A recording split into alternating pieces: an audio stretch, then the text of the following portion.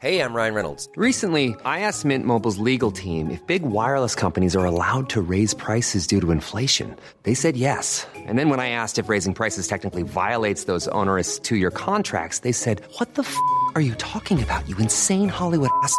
So to recap, we're cutting the price of Mint Unlimited from $30 a month to just $15 a month. Give it a try at mintmobile.com/switch. $45 up front for 3 months plus taxes and fees. Promo rate for new customers for limited time. Unlimited more than 40 gigabytes per month. Slows full terms at mintmobile.com.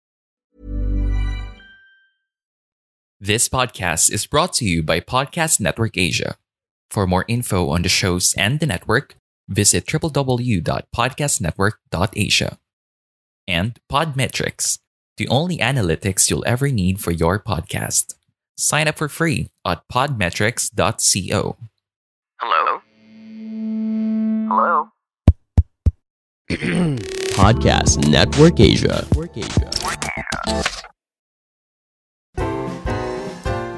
Like, it has nothing to do with gender. It has everything to do with the content that you post. Kasi you could be the prettiest girl on earth and you can stream. Pero if hindi na-enjoy ng mga tao yung stream mo, wala rin. Streaming is much more than just being a pretty face or having skills. It's about being entertaining. Yun talaga siya.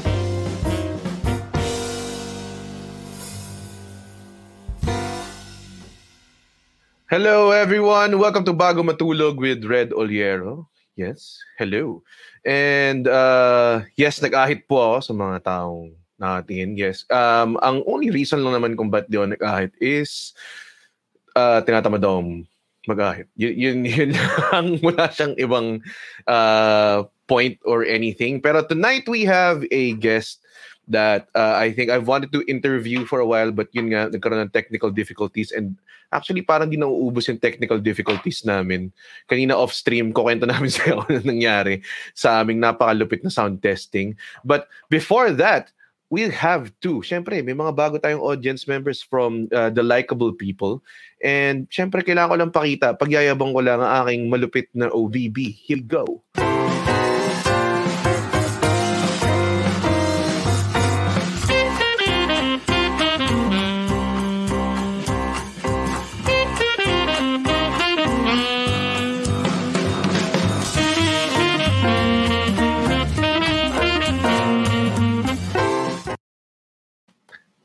It's just a shorter version of yung countdown. It's not really anything else. Parang wala lang. Gusto ko lang i-flex na meron akong production. Kasi dati I just come from humble beginnings.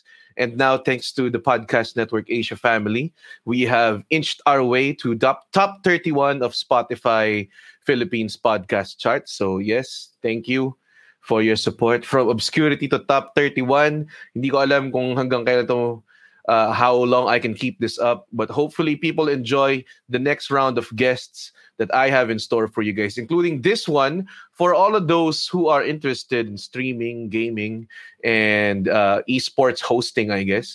This would be a great person to listen to because she is all of those.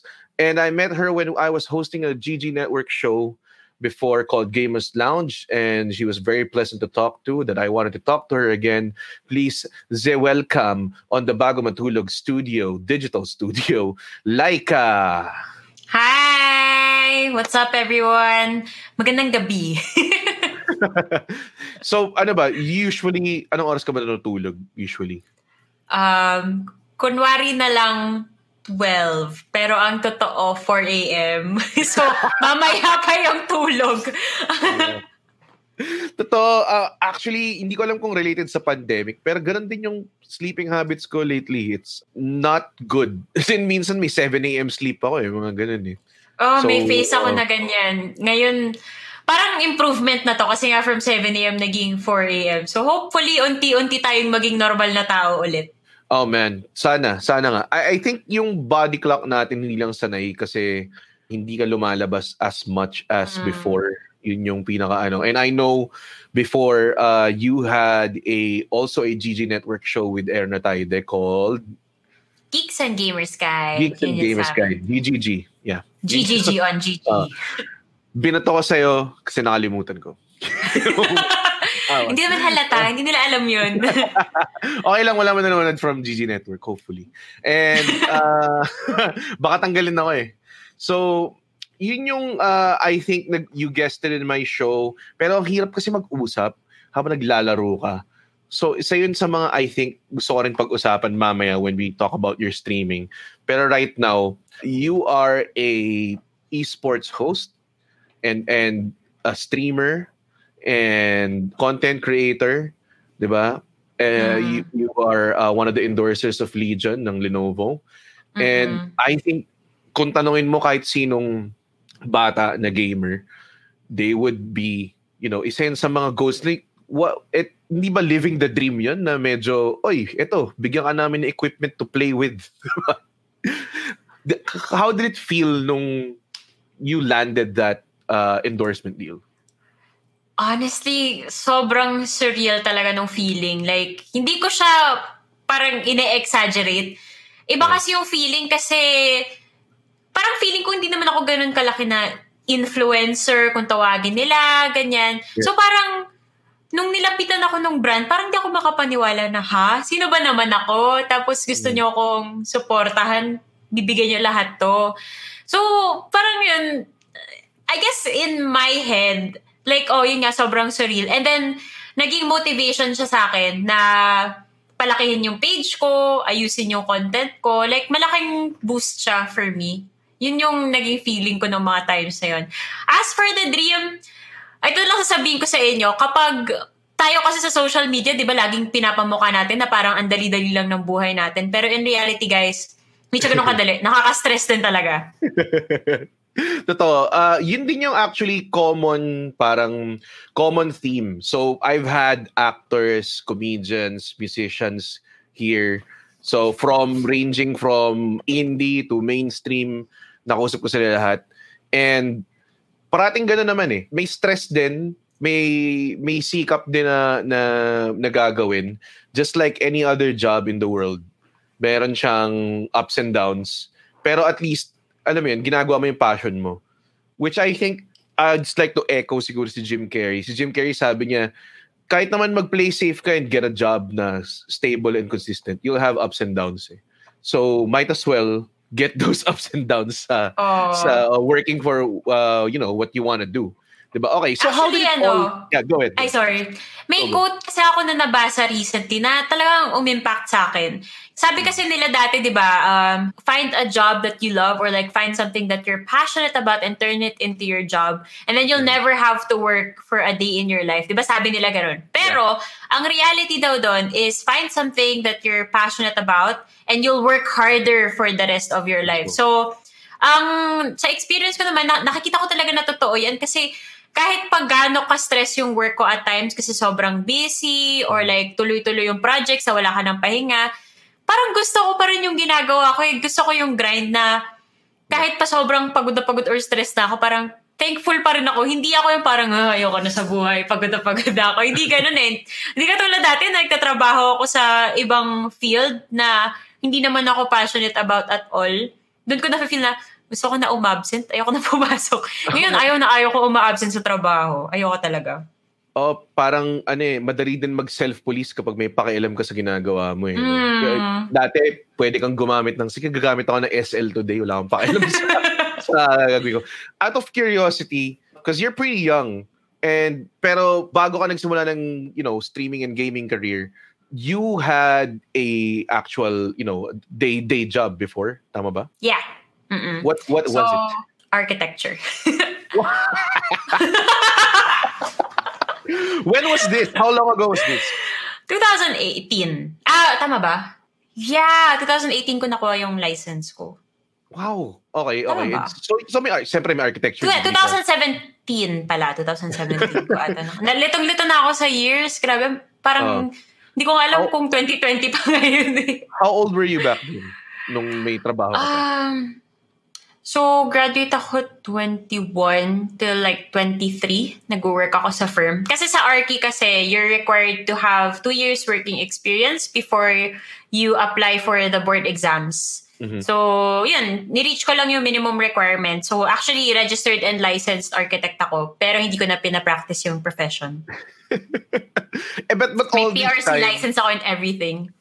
so nakuha mo yung nag-take ka ng board and everything. Oh, Wow. Okay. Is there meron bang part of you until now na iniisip mo na, gusto ko balikan yung architecture?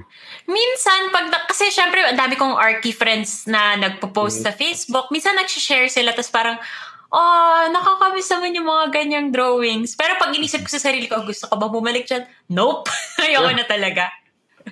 Parang nakakamiss lang na, uy, dati ganyan ako mag-drawing. Pero in reality, iba yung, I don't wanna say suffering, pero parang ganun yung nafe-feel ko kasi hindi talaga ako naging happy sa field na yun eh. Yung parang dinadrag mo lang yung sarili mo everyday.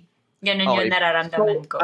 Nung tinake mo siya, obviously, syempre, nung college, pipili ka ng course. Nung kinuha mo yung course na yun, you didn't actually super feel it? Ganun, parang kinuha mo lang siya or nag-die down ba yung passion? Parang ganun. I was kind of interested in it kasi naranasan ko dati gumawa ng scaled model ng bahay. So parang, uy, ang saya naman nito. Gumagawa ako ng bahay, dinedesign ko. Wala pang scale talaga. Project lang sa school. At the time, very artsy-fartsy ang ate mo. Kaso hindi kasi supportive yung parents ko sa arts. Typical, di ba? Marami naman talagang ganyang magulang dito. Alam natin yan yung reality of things. Yeah. So, hindi na ako nag-attempt kasi yung sister ko tinry niya eh. Tas hindi siya pinayagan. So, sabi ko, ba't pa ako mag-a-attempt? Malamang ganun rin yung sagot. Sabi ko, something closer, medyo artistic, architecture, let's go. Tapos nung andun na ako nung college, dun ko na-realize na hindi ko siya gusto. And also, I think yung parang flaw sa akin nung bata ako, sa educational system, parang na-realize ko later on. It's so hard to make a decision when you're only 16. Yes. Diba parang you're 16 years old and you're asked to decide what you're gonna kind of do for the rest of your life. Tas, ang hirap kasi doon, not everyone is blessed with the opportunity to like shift or like has the courage to tell their parents kasi syempre nakakahiya din kasi diba pag inisip mo. Yun lang. Yun yung actually I think pinaka-reason kung bakit sila nag-K-12 kasi they want, I think people were too young in college. Parang may kilala nga ako na nag-graduate na siya with a degree at like 18, 19, parang ganun. So, may mga tao na sobrang aga nilang pinagdidesisyonan yung something big in their life. Diba? So, like you said, 16 years old. Ako rin, 16 years old ako nag-college. Thinking that I was gonna make games. Nag-comsci ako. Tapos parang first term pa lang, oh my God, ang hirap pala nito. So, yun, may mga ganun talaga rin. Tapos syempre, hindi mo naman masabi na, oy, pwede bang wag mo muna bayaran yung course ko?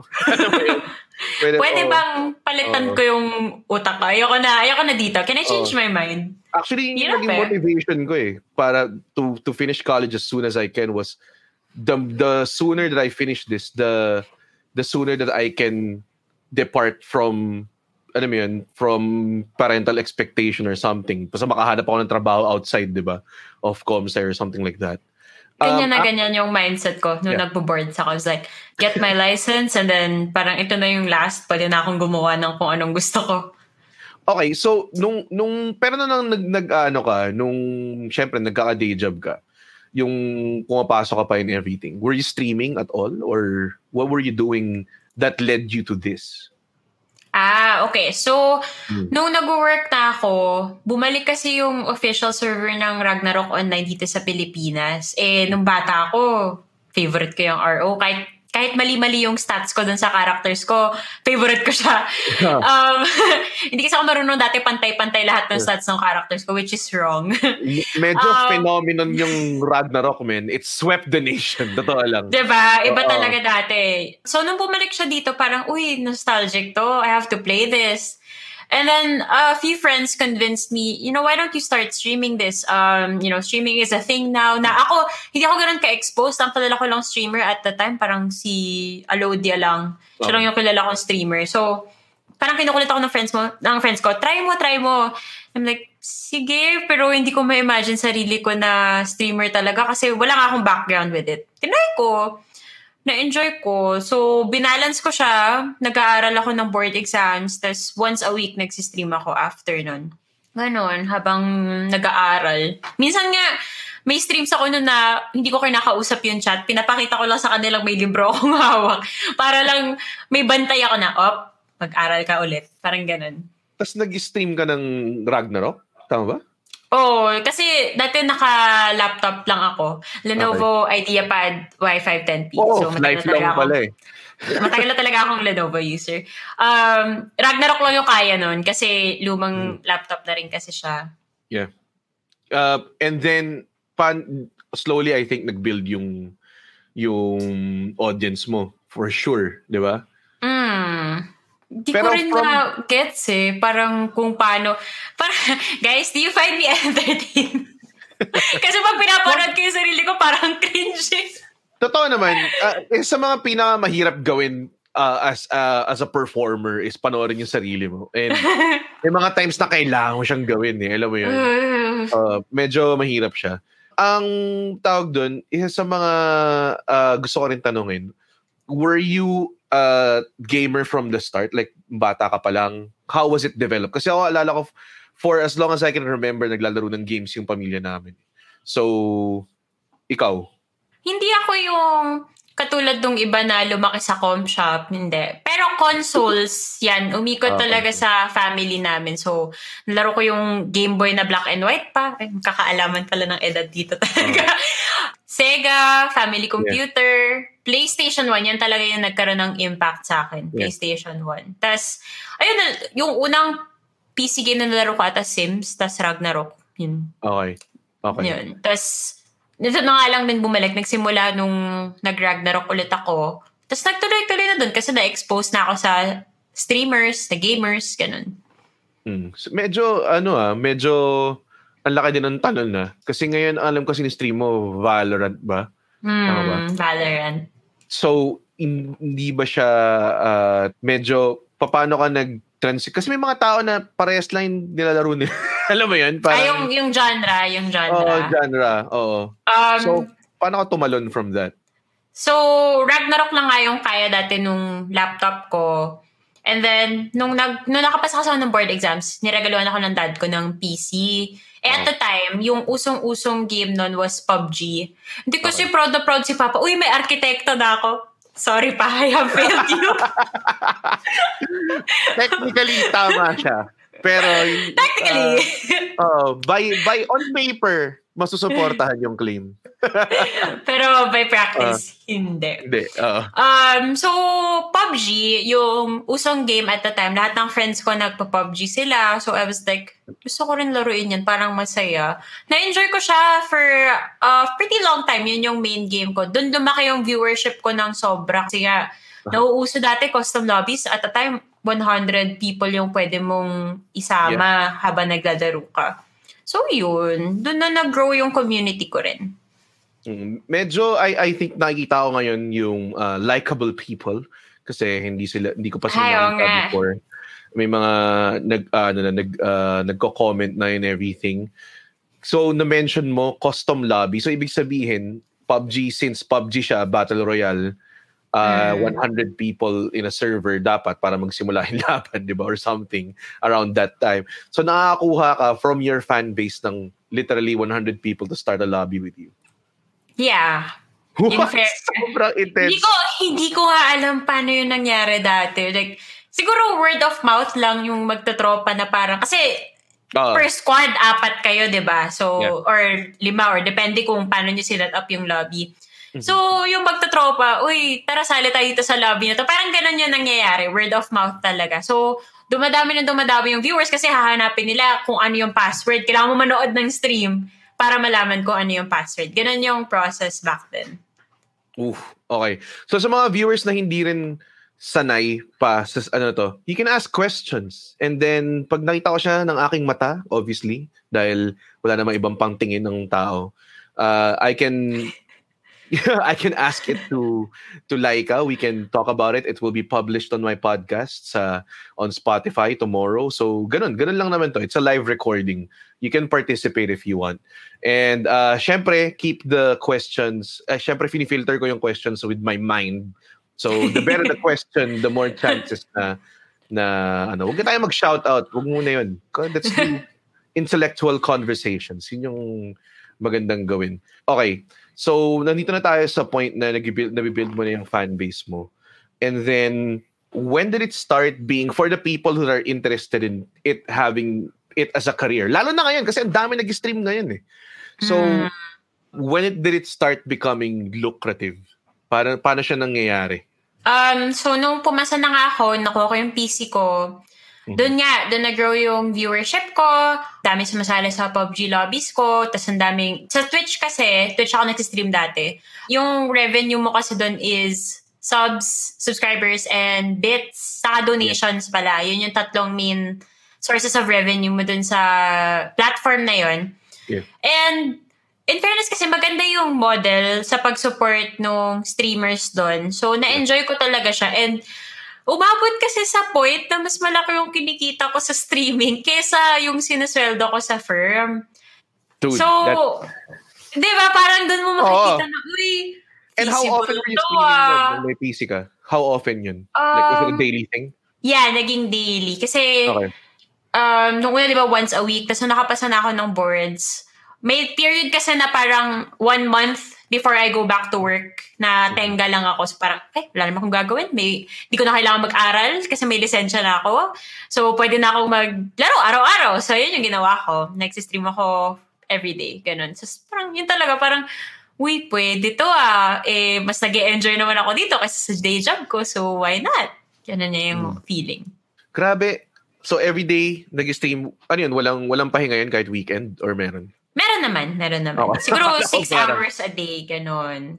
6 hours a day. So, trabaho pa rin. Kasi, honestly, medyo intense na, ano na yun eh. Parang 6 hours a day ka pa rin nag-stream. Nag-Twitch ka ba ngayon or hindi na?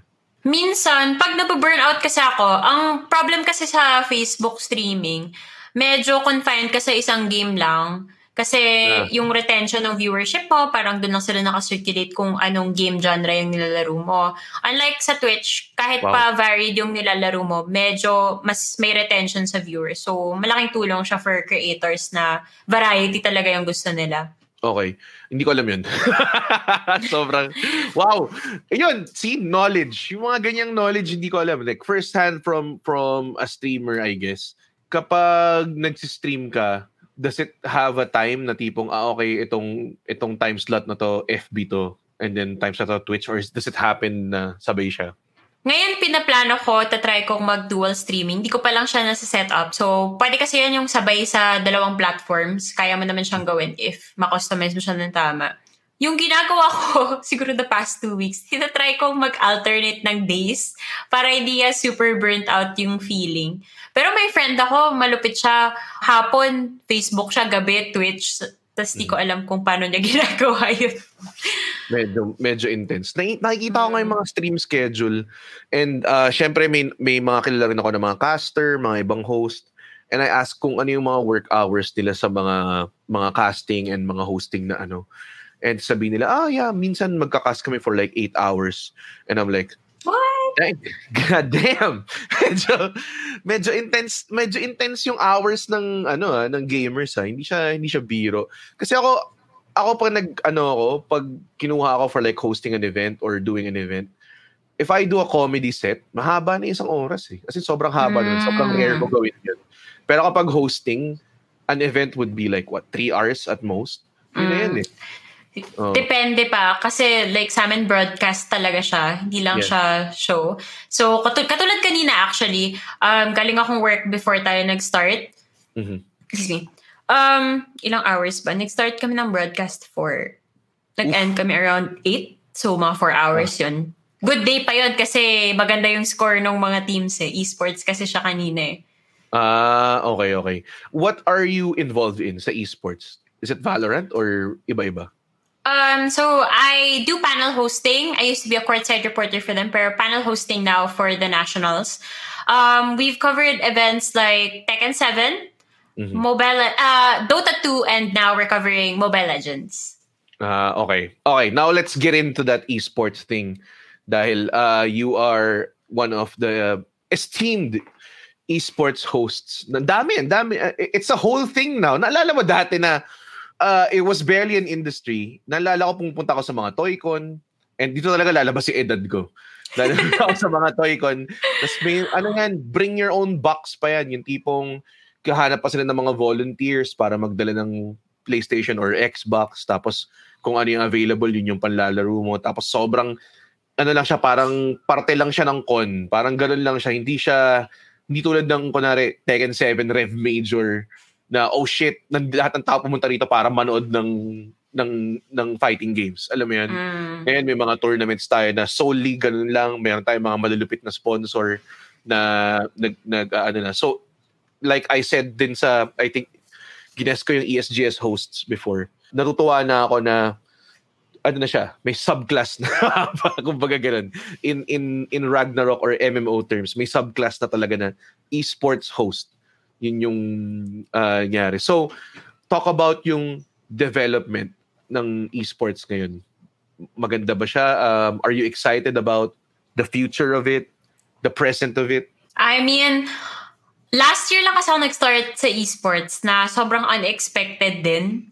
Parang I just wanted to shoot my shot with hosting.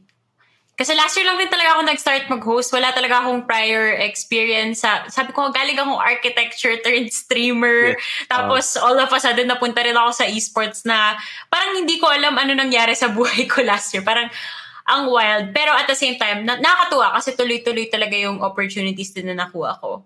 For esports, na nakapasok naman ako sa kanya, like, medyo na surprised din ako na ang laki na pala talaga rin ng industry, na hindi lang ako ganun ka-aware kasi hindi pa ako yung esports fan talaga dati.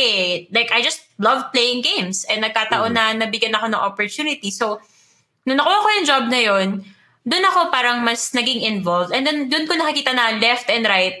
Lalo na ngayon, kahit pandemic, tuloy-tuloy ang esports, hindi siya namamatay. So, doon ko makikita na surviving, thriving. Ganda talaga ng esports ngayon. Na, lalo na ngayon kasi lahat tayo nasa bahay. So, dumadami yung gamers.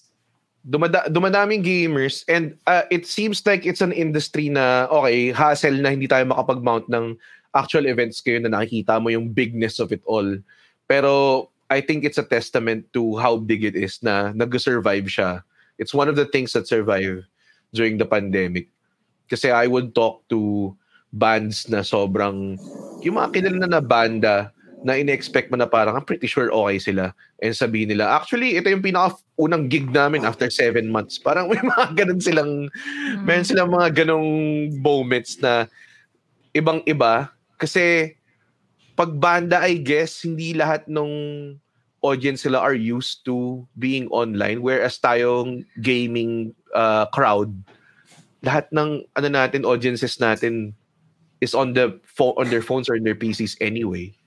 Diba? Yeah. So, kaya siya nag-survive eh.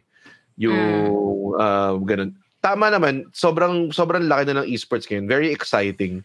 Do you see it as something you're gonna do for as long as you can do it? Or racket lang ba yan? What do you think? So actually, I do have plans for the future, pero I'm not gonna be doing this for like a very long time kasi may parang target goal ako. Ano ba tawag doon? Timeline? Meron akong timeline. Yeah, parang ganon. Oh. Yeah, parang ganon. So, yung boyfriend ko kasi, taga-US. So, we plan on moving there eventually kasi mas madali pa rin mag-ipon. So, parang mas madali kaming mag-settle down kasi mahirap talaga dito sa Pilipinas. Kahit saan mo naman tingnan, mahirap talaga. Yeah. So, yun. So, sa ngayon, ang goal ko is just to like, yung fulfillment lang yung habol ko ngayon kasi I'm surviving off of this. Like, pandemic life, hindi naman ako nagugutom. I'm very thankful for that. And last year, tuloy-tuloy yung gig. So, during the first half of the year, nung nagsimula yung quarantine, dyan medyo matumal yung mga projects. So, thankful ako na marami akong naipon last year. Pero, mga banda sigurong July or August, nagulat na lang ako na siguro naka-adjust na yung mga kumpanya, no? Bigla na lang tuloy-tuloy lahat ng projects namin. Sabay-sabay kami lahat sa esports na medyo ngarag na, parang tenga ako these past few months. Tapos ngayon, tuloy-tuloy yung projects. Nakaka-stress naman. Oh man, medyo intense nga yung nangyari sa pandemic. We'll talk about that a bit more later. Now, meron nagtanong, and I like this question.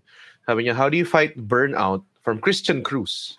Ganda ng profile pic mo, Christian. How do you fight the Hi, burnout Cici. from being online, especially now during quarantine where almost everything revolves around the internet? That is a very good Oo. question. Hirap That yan. is. That is a think. I mean, I'm gonna be completely honest. It's not easy, especially with my situation. I live alone. I have 2 dogs. So you can imagine the isolation that I have here.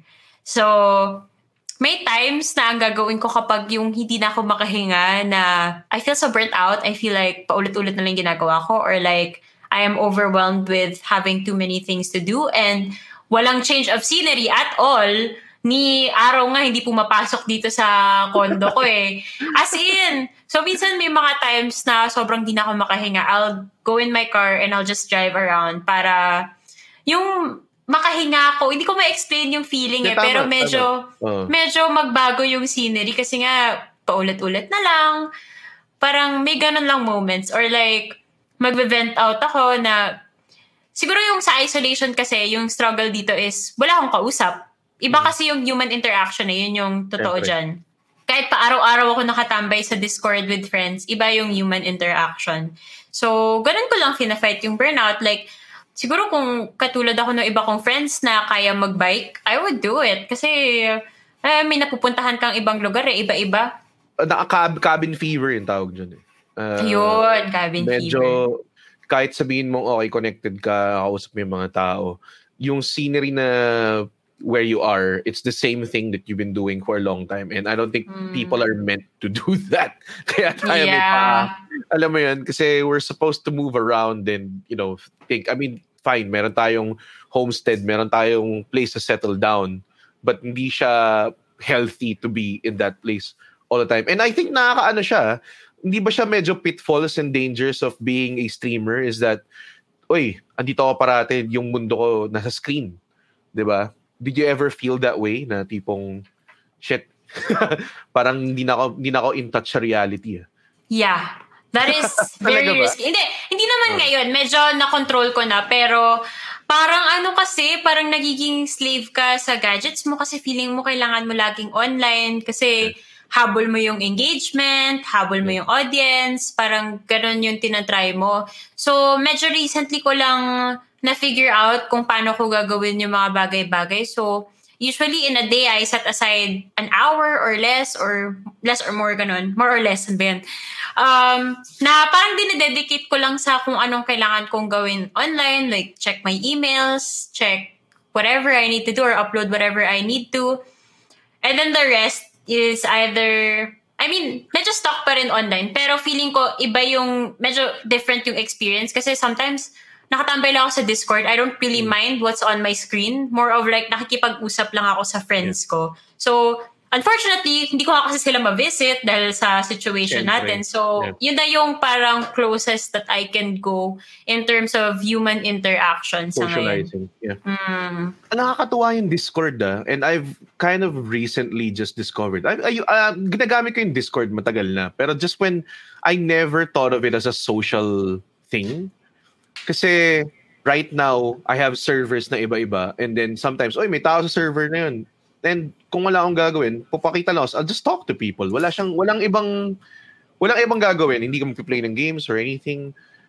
It's such a, na ngayon, parang, para sa akin, isa sa mga essential things of a person is having a Discord server. Oo, malaking bagay siya. Bagay I can't imagine my pandemic life if I didn't have the friends that I always talk to in Discord. Like, mababaliw na talaga ako. Aso ko na lang yung kakausapin ko. Oo. Ganun Medyo level na. Yung isa naming comedian, si Victor, ganun siya, in isolation siya. And isa sa mga tao na hindi masyadong techie. Din yung mga tipong tao na, tawag doon, yung tipong mag-excel siya tapos magka-calculator siya. Parang ganun klaseng tao. And hindi siya matanda, hindi lang talaga siya techie. So, para mag-Discord ka kasi para makausap tayo na maayos. Tapos hindi niya nagigets yun. Lalo na yung Discord, sobrang intimidating ng interface niya. Diba? Yeah. Parang, dami nangyayari doon sa Discord na to. So, medyo naaawa ako sa mga tao na walang ganun. Discord is such a great, ewan kong kung nabigyan siya ng proper props. Pero I'm giving props to you now, Discord. Salamat. I think Salamat. yung mental health ng sobrang daming tao. Oo. Salamat din sa mga Discord friends. Oo, totoo. And dun mo rin makikita yung advantage of being a gamer na multiplayer gamer. Kasi you're actually, meron kang activities na na-retain mo, you do in the old world, na nagagawa mo pa rin ngayon. That is true. Parang yung new normal na tinatawag nila, parang yan din naman yung old normal ko. Parang ganun. Ganun din ba? Okay, so normally kunwari in an old normal, anong difference from your day na nakikita mo? Siyempre, dati pumupunta ako sa studio. Ngayon, wala nang ganun. Puro online.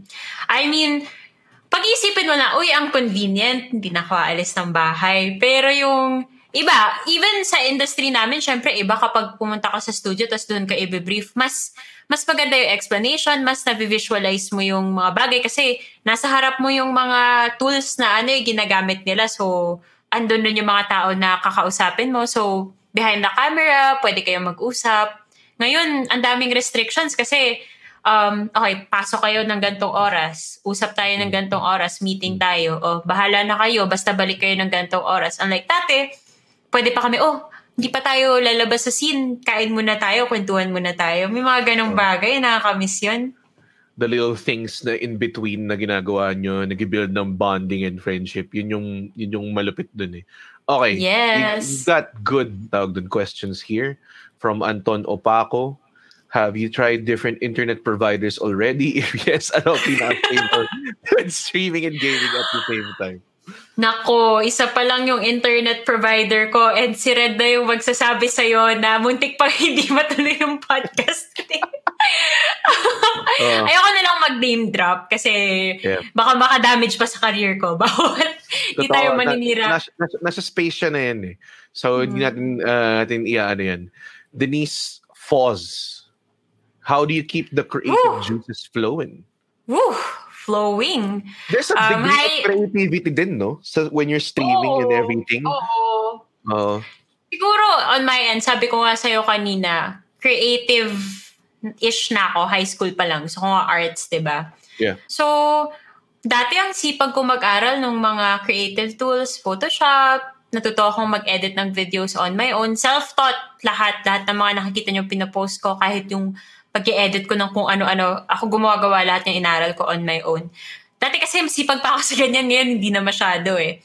Pero, in terms of creative juices, hindi ko rin ma-explain eh. Parang, in my head, the way it works is, ang mga tao may kanya-kanyang aesthetic kasi. Tas, hahanapan, if medyo perfectionist ka, which I kind of am with the content that I post, hahanap ka ng way na ma-achieve yung gusto mo. And sometimes, for example, sa unboxing video na pinost ko recently, nag-start off na parang yung tinatawag nilang finish, not perfect. So, sinimulan ko lang yung video and then later on ko na lang na-figure out nung nag-i-edit na ako kung paano ko siya gustong magkaroon ng flow. Hindi ako yung type of person na, okay, i-conceptualize ko muna kung anong kalalabasan nito. More of like, I'll do something and then gagawan ko na lang ng paraan na hindi bagbukang chapso yung kalalabasan ng lahat. Ganun yung nangyayari. Ganun naman talaga yung creative process. Pero like I said, grabe yung creativity that it takes actually to become an interesting, content creator and streamer. It's sobrang intense. Ibang ano siya. And I performed live. Ako kasi usually, just to give a background, ang usual na ginagawa ko is I perform live. And then, nung nagkaroon ng pandemic, I'm forced to sabi nila, ba't di mo na lang yung ginagawa mo live, gawin mo sa online. Kasi parang hindi siya parehas eh. Tapos sobrang hirap niya to do. Kaya ako hanga ako sa mga tao like you guys, yung mga streamers, that you can keep people on hook watching you. Meron bang secret dyan? Anong secret mo? How do you keep them staying and watching you? Ang feedback na nakukuha ko kadalasan dun sa mga nagsistay sa stream ko is very interactive daw ako. I try to read my chat as much as possible and they like that. And I guess nakikita ko rin yun kasi pag ako rin naman nanonood ng ibang streamers tas hindi nila ako pinansin, parang naano ko na, parang nakakatabad naman magstay dito kasi hindi nagbabasa ng chat yung streamer. Ano bang difference ito? Kasi you're streaming live, di ba? Yeah, Anong yeah. difference ito from canned content na, di ba sana yun na lang yung pinanood mo if, depende rin kasi, meron namang streamers na understandable eh.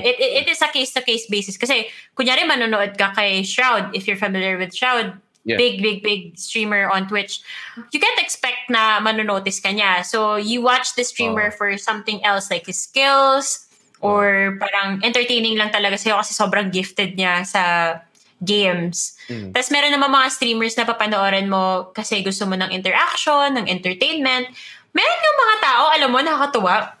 Well, kind of sad, but at the same time, parang nakakatuwa rin siya because you are there for them. Some viewers have told me na they were very down with themselves. They weren't very happy and like they would go on my stream and I could help make them happier. Parang they'd really look forward to my streams. Yeah. Diba? Parang dun ako nagugulat na parang, this is the power of streaming that like I actually do something for other people na hindi ko rin ma-imagine na nako-contribute ko naman sa kanila. I'm just streaming. This is how I am. Real talk lang. Like, ganun, the way I stream, ganun naman talaga ako in reality. Less toxic version niya lang. Yeah. I was gonna say, when I met you, kasi marami rin ako na-meet na iba-ibang gamers and streamers and everything. When I met you, I felt a lot of parang genuine. Alam mo yun? Kasi syempre nag-uusap tayo off-air and then pagdating sa on-air, it's the same thing. Alam mo yun? Syempre, mas entertainment mode lang talaga. Ganun. So, I think, and could be wrong. I will probably be hindi rin ako ganun ka-expert about it. I think a lot of people watch these streaming kasi they can relate siguro to the person playing the game. Sometimes, gusto ko siya maglaro, gusto ko siya magsalita. Actually, hindi ako masyadong nanonood dati ng other people playing games. I always found it weird. Na tipong, ba't ka manonood ng taong maglalaro? Ba't di mo na lang laruin yung game? Diba? So, syempre, yun yung unang konsepto sa utak mo. Tapos nakikita ko ang daming and I think parang my girlfriend back then was, mahilig siya manood ng mga let's play na ganyan. So, minsan may bago akong games, bibili ako at lunch. Tapos mamaya-maya, maglalaro kami together or tapos mamaya-maya, mauna siya sa akin kasi papanoorin niya yung let's play yung game na So, by the time na magkita kami ulit, tapos maglalaro na kami, alam na niya yung mangyayari. So, parang ba't ganun? So, alam mo yun, meron talaga tao na ganun yung ginagawa nila. And dahil sinabi natin nag-boom talaga yung esports, I think nag-boom yung streaming ng intense eh. There's so many people watching people play games now. It's intense. As in, to the point na actual mainstream celebrities are doing it. Diba? Can you talk about that na lalo na ngayong pandemic talagang pumutok? As in, to the point na nag-hoard yung mga tao ng webcam. Ganong klaseng. Naapektuhan yung ekonomiya. Ganong klase. Diba? Hindi, pero totoo. Lahat ng mga gaming things, like yung mga equipment and all, sold out daw. Mga GPU, pahirapan daw makabili ngayon. Yes. Did it affect your, tumaas ba yung mga viewership mo or nagkaroon ka ba ng competition kasi for some reason may mga mainstream celebrities na nag-stream ngayon? Siguro relevant kasi rin dyan kung ano nga yung game na sinistream mo. Nung nag-start kasi ako mag-stream ng Valorant, fresh pa siya sa market. So, onti pa lang yung nagsistream at the time. So, medyo may mga viewers din na napunta sa stream ko. Tapos yun, nakakatuwa naman. Wala akong masyadong kaagaw kasi hindi ko rin alam. Hindi lang talaga, parang consistent naman yung viewership ko ngayon. If anything, nag-grow pa nga eh. Yung mga tao ngayon, they remain extremely intensely loyal to. May mga taong sobrang intense sa streamer. Lumalabas dun yung term na simp, di ba? So, yes. To the point. Baka naman may magnanakaw ka na dyan, like ka. Pwede ko pala silipin. Alam mo, if anything, na-realize ko, because of the pandemic, everyone is at home. Yeah. So, dumadami yung viewers kasi nga everyone is at home as long as you have internet, di ba? Yeah. Pinapagalitan ko pa nga yung ibang viewers ko kasi sasabihin sa akin, ay, Ate Laika, unahin ko nang manood sa stream mo kaysa gumawa ng module. So, papagalitan ko sila na, hoy, mag-aaral ka muna dyan, tigil-tigilan mo ko. Ay, nako, ako kulit din. Ang hirap din mag-preach to study, no? Where, kasi ikaw, architecture ka. Hoy, nag-aaral naman muna ako. Tinapos ko naman yung part. ko. Yun din yung sinasabi ko kasi parang may isang time na may mga tao din nagtatanong sa akin. Parang invite ako career talk, parang ganun, sa Lasal. Kasi alumni ako dun. Tapos, so syempre, sinabi ko na parang, actually, taga Lasal ako, Comsci. Ganyan. Tapos naging komedyante. So, parang sila, parang after Kalapit the naman, com rin yung simula. Yung first 3 letters at least. Tapos, may nagtatanong sa akin na tipong, na-apply mo ba yung pagiging comsci mo sa pagiging comedian? Sabi ko, actually, hindi. So sabi niya, actually, alam ko na yung gusto kong gawin eh. Siguro hindi na ako mag-aaral, parang ganun. Tapos ako parang, hindi, wag ka ganyan. Wag sa akin yan. Hindi akin yan. Pero, ayaw ko ba? Minsan, masarap din sabihin na, sige, wag na. Hindi ko naman ginamit yung education or something eh. Pero meron pa rin eh, alam mo yun. Marututo ka maging adult eh. Pag nag-college ka, yun. Naranasan mo bang mag-work sa office talaga? Yes. So after ko mag-comsci, so okay, nag-comsci ako from 16 years old to 20 years old. But at 18, nag-stand-up comedy na ako nun. Though syempre hindi pala lucrative. So, after nun, sabi ko, gusto ko maging creative. Gusto ko ng creative job. Ayoko maging coder na. So, at third year college pa lang, ayoko na talaga ng comsci. Tinapos ko siya as soon as I can. Ang thesis ng comsci, 4 terms eh. So, sobrang tagal talagang gagapangin mo siya. So, nakahanap ako ng trabaho in advertising. I became a writer. Parang ganun. And that was my career for about 3 years. And then, pumapasok sa office and then I told the guys na, hey guys, gusto ko i-pursue yung stand-up comedy full-time. So, mag-resign ako. But if you have freelance work na pwede kong gawin from home, let me know. So, they gave me freelance work for 2 more years. Before sinabi ko sa kanila na, guys, pwede na akong umalis kaya ng sustento. Yung, masaya naman. Salamat sa lahat. Hindi siya yung leap of faith na, bahala na! Alam mo yun, hindi siya ganun. Meron siyang... I think that's very important to. Like, kahit naman yung kwento ko sa'yo kanina, di ba? Tinignan ko muna kung feasible ba to bago ako tumalon. Hindi kasi, lalo na dito sa ekonomiya ng Pilipinas, sobrang hirap na bibitawan mo lahat tapos tatalon ka lang sa isang bagay porket passionate ka. Hindi pwedeng ganun sa atin. Kailangan makita mo yung feasibility and sustainability niya talaga. May responsibility din involved kasi hindi naman pwedeng palamunin ka lang the whole time. Alam Oo, hindi pwede. Nakawa ka naman sa magulang mo. May mga ganong vibe din ba? Yung tipong, okay, fine, hindi ako mayaman, pero at least ginagawa ko yung gusto ko. And you're your own man. Hindi siya yung tipong, ano mo yun, nakasandal ka pa or something like that. May tawag dun, may degree of, I guess, tama, may pagka-leap of faith pa rin siya. Hindi siya. Kasi, iniwan mo stability eh. Alam mo yun? So-called stability. Kumbaga, yung kapag nag-freelance ka kasi, obviously, hindi sure yung next paycheck mo, hindi sure kung magkano yung makukuha mo next month. Pero ikaw mismo, gagawin mo talaga ng paraan, di ba? Yeah. Gano'n naman tayo eh. In fairness naman sa atin, kapag iniwan mo yung stability or yung comfort zone mo, doon ka matututo talaga na maghanap ng ways para masustentuhan mo yung sarili mo. Yun yung leap of faith part doon. Yun, dami nang nakaka-relate to. May nagsabi ata, true hirap mag-preach. Hirap mag-preach, been there, teacher na hindi nagturo. Chris Cruz, ikaw pala ulit yun.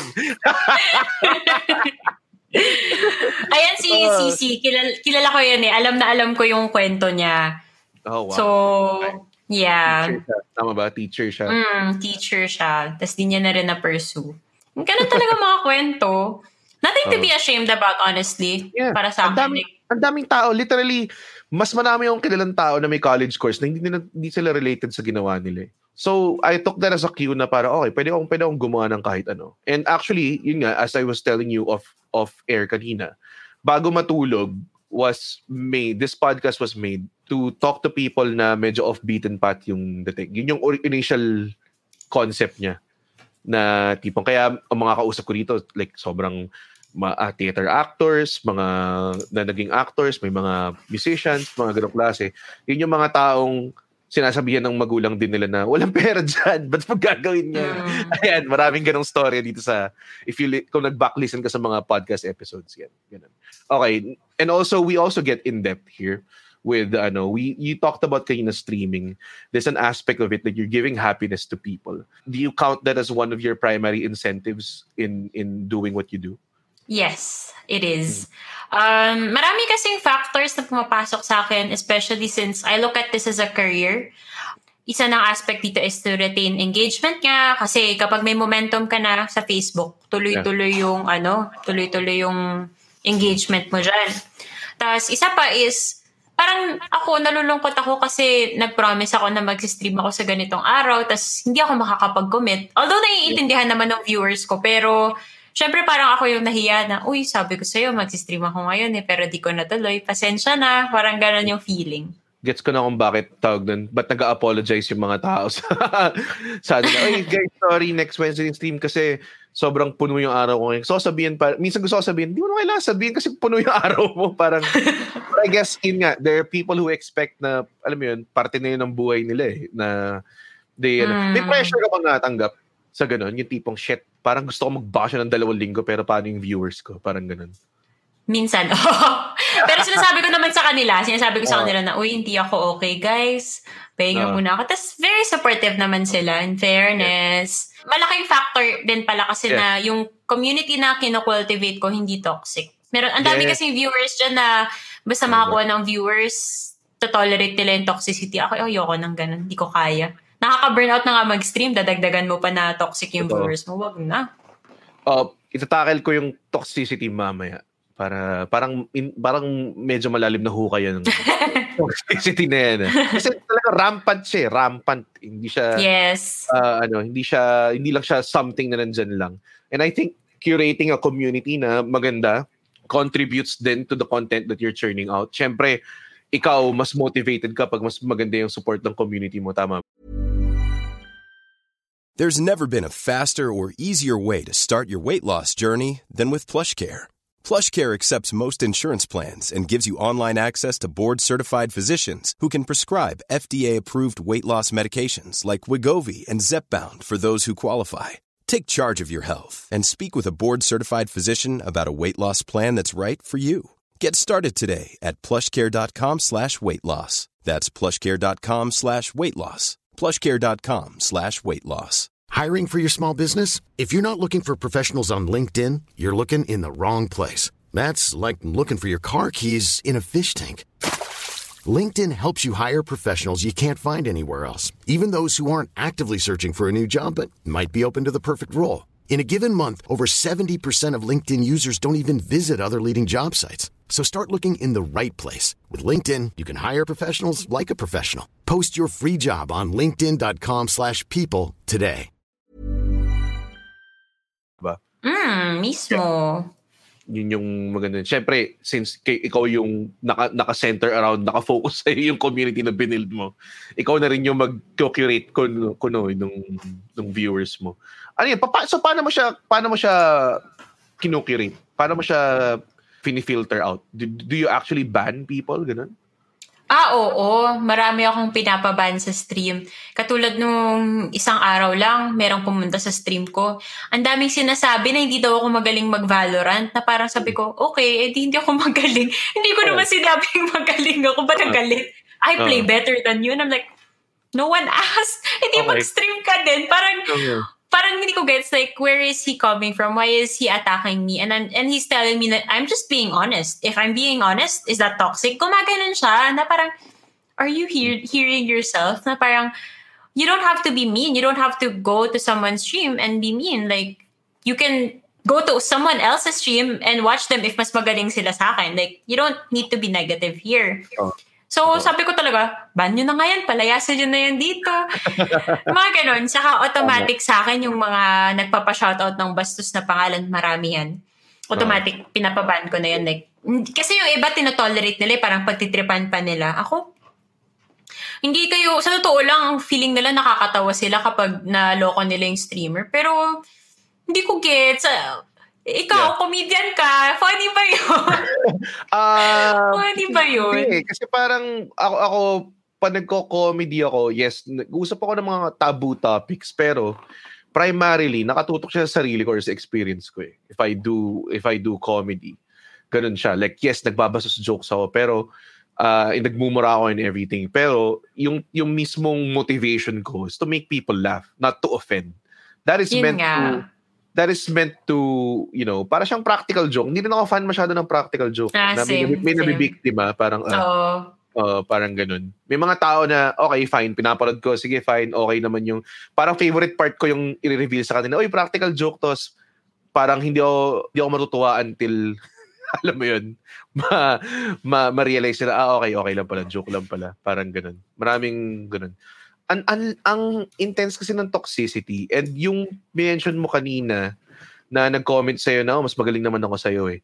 There's a lot of misogyny din and sexism around this form of one is that medyo rampant ang maraming male na audiences or gamers sa industry na to, sa scene na to, yun na lang, kung yung industry. Sa scene na to, maraming lalaki. And literally, I think this was a topic then when I had the ESGS hosts over. It's that it's so refreshing to see there's a lot of women representation in gaming. And these are women na talagang, you know, actual gamers. Alam mo yun, hindi yung tipong they're just doing it for the views and everything. Diba? There's pero I think that hate stems from a gamer girl discrimination eh. Na sinasabi ng mga tao na tipong, kaya naiinis ako, maraming nanonood dito kahit mas magaling ako sa kanya. Diba?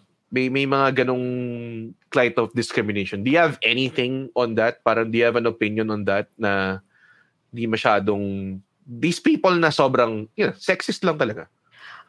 Hindi nyo naman ikaka-asenso ng buhay yan. Like, you can go hating. Ako, wala akong pake. Kung ibebelittle nyo ako, ipagtatanggol ko yung sarili ko. Pati yung mga friends ko na ginaganyan, na marami lang viewers yan kasi babae yan. Alam ko yung reality na dati kasi ever since naman babae ako, 'di ba? Pero dati pa ako nagsi-stream. Hindi rin naman ganoon kalaki yung viewers ko. Ngayon na lang lumaki yung viewers ko, 'di ba? So parang wala naman siya kinalaman kung mapababae. Dami kong nakikitang babae diyan nagsi-stream, 1 or 2 viewers lang. No hate naman, everybody starts somewhere, pero like it has nothing to do with gender. It has everything to do with the content that you post. Kasi you could be the prettiest girl on earth and you can stream. Pero if hindi na-enjoy ng mga tao yung stream mo, wala rin. Speaking of, sabi mo kanina yung mga mainstream na, what do you call this, mga artista, nagjo-jump din sila sa streaming. Tingnan mo, hindi lahat sila ang laki rin ng viewership. Kasi streaming is much more than just being a pretty face or having skills. It's about being entertaining. Yun talaga siya. Entertainment. It's such I tried as well. Nag-stream ako actually, ang una ko stream from my page. Apart from yung talk show and everything. Dito ko na-realize na putang ina sobrang hirap mag-stream ng games to be entertaining. Kasi ako, professional entertainer for 13 years. So parang, alam mo yun, parang, kaya ko to. I can stream it. Siyempre, foolishly thinking na, feeling ko meron naman ako ibabato dito. Nag-stream ako Sekiro. Oh no! Sobrang hirap niya. Hindi ko na mapansin yung viewers ko. Kasi, tangina nyo, tapos yung mga viewers ko frustrated na kasi parang hindi ginagawa mo na naman yung hindi mo nag-aaway na kayo, parang gano'n. Naalala ko parang yung isang boss kinuha ko siya ng dalawang episode of streaming. Tapos by the time na natapos ko yung boss na yun, 2 na lang ang nanonood sa akin kasi alam mo yun, parang nawala na sila. Tangina, ito na naman yung ginagawa niya. Ang hirap mag-play. Yun yung isa sa mga kaya nga pag pinapanood kita, nakikita ko, sabi ko, puta, paano siya nagsasalita, multiplayer pa yung nilalaro mo? Pinapagalitan nga ako minsan nga mas nauuna pa ako magbasa ng chat kaysa tumingin dun sa laro nakasanayan na. Hindi nakabili. Oo, grabe. Pero I think yung sa kwento mo kanina, yan yung isa sa mga best feelings for me, na ikaw na naglalaro dyan, may napafeel ka sa audience mo. Na sila na-frustrate din sila dun sa nilalaro mo. Okay. Pero parang nakakatawa kasi dun mo nakikita na may relationship na na-establish or like yung viewers mo, nakaka-relate talaga sila dun sa nilalaro mo.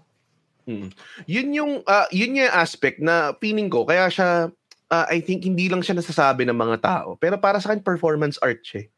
Kasi may mga tao na syempre medyo elitista sila kung ano lang yung masasabing performance art, 'di ba?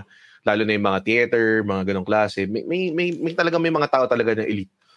Tapos ako naman being a comedian, syempre performance art yung ginagawa ko. Pero nung na-realize ko yung streaming and on what it took and what kind of content you have to churn out, it's a very creative and very tasking thing. Unang-una, I think sometimes may story din na there's a story being told. Alam mo yun, it could be something na a game na piniplay through mo or a rank that you're trying to achieve. And they're there with you.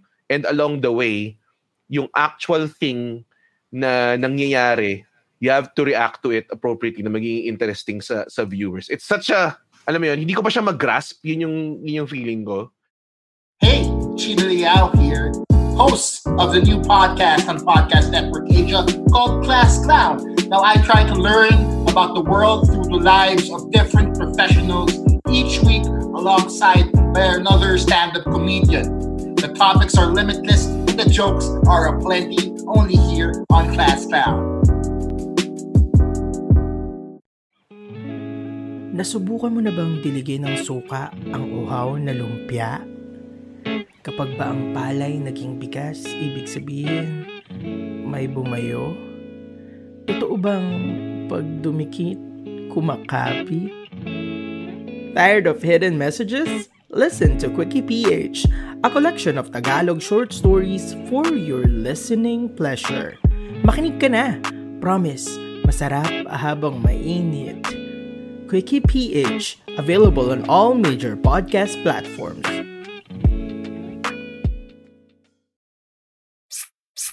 Oh my God, look at this cute person listening to this podcast, oh. Right? So cute, grabe. Good job to your parents, ha? By the way, this is Jam. And this is Dapsky. You like podcasts, right? Check ours out. We talk about Henry Cavill. Oh, yeah. Local music. Overthrowing evil overlords. Butts. Space. Witches. Space witches. Denial. Cats. Dogs. Cats and dogs. So if that floats your boat or flies your spaceship, check it out online and join us at Local Locus PH everywhere on social media. Pwede ring wag kasi lately naghahanap kami ng kaaway. Sorry, Podcast Network Asia.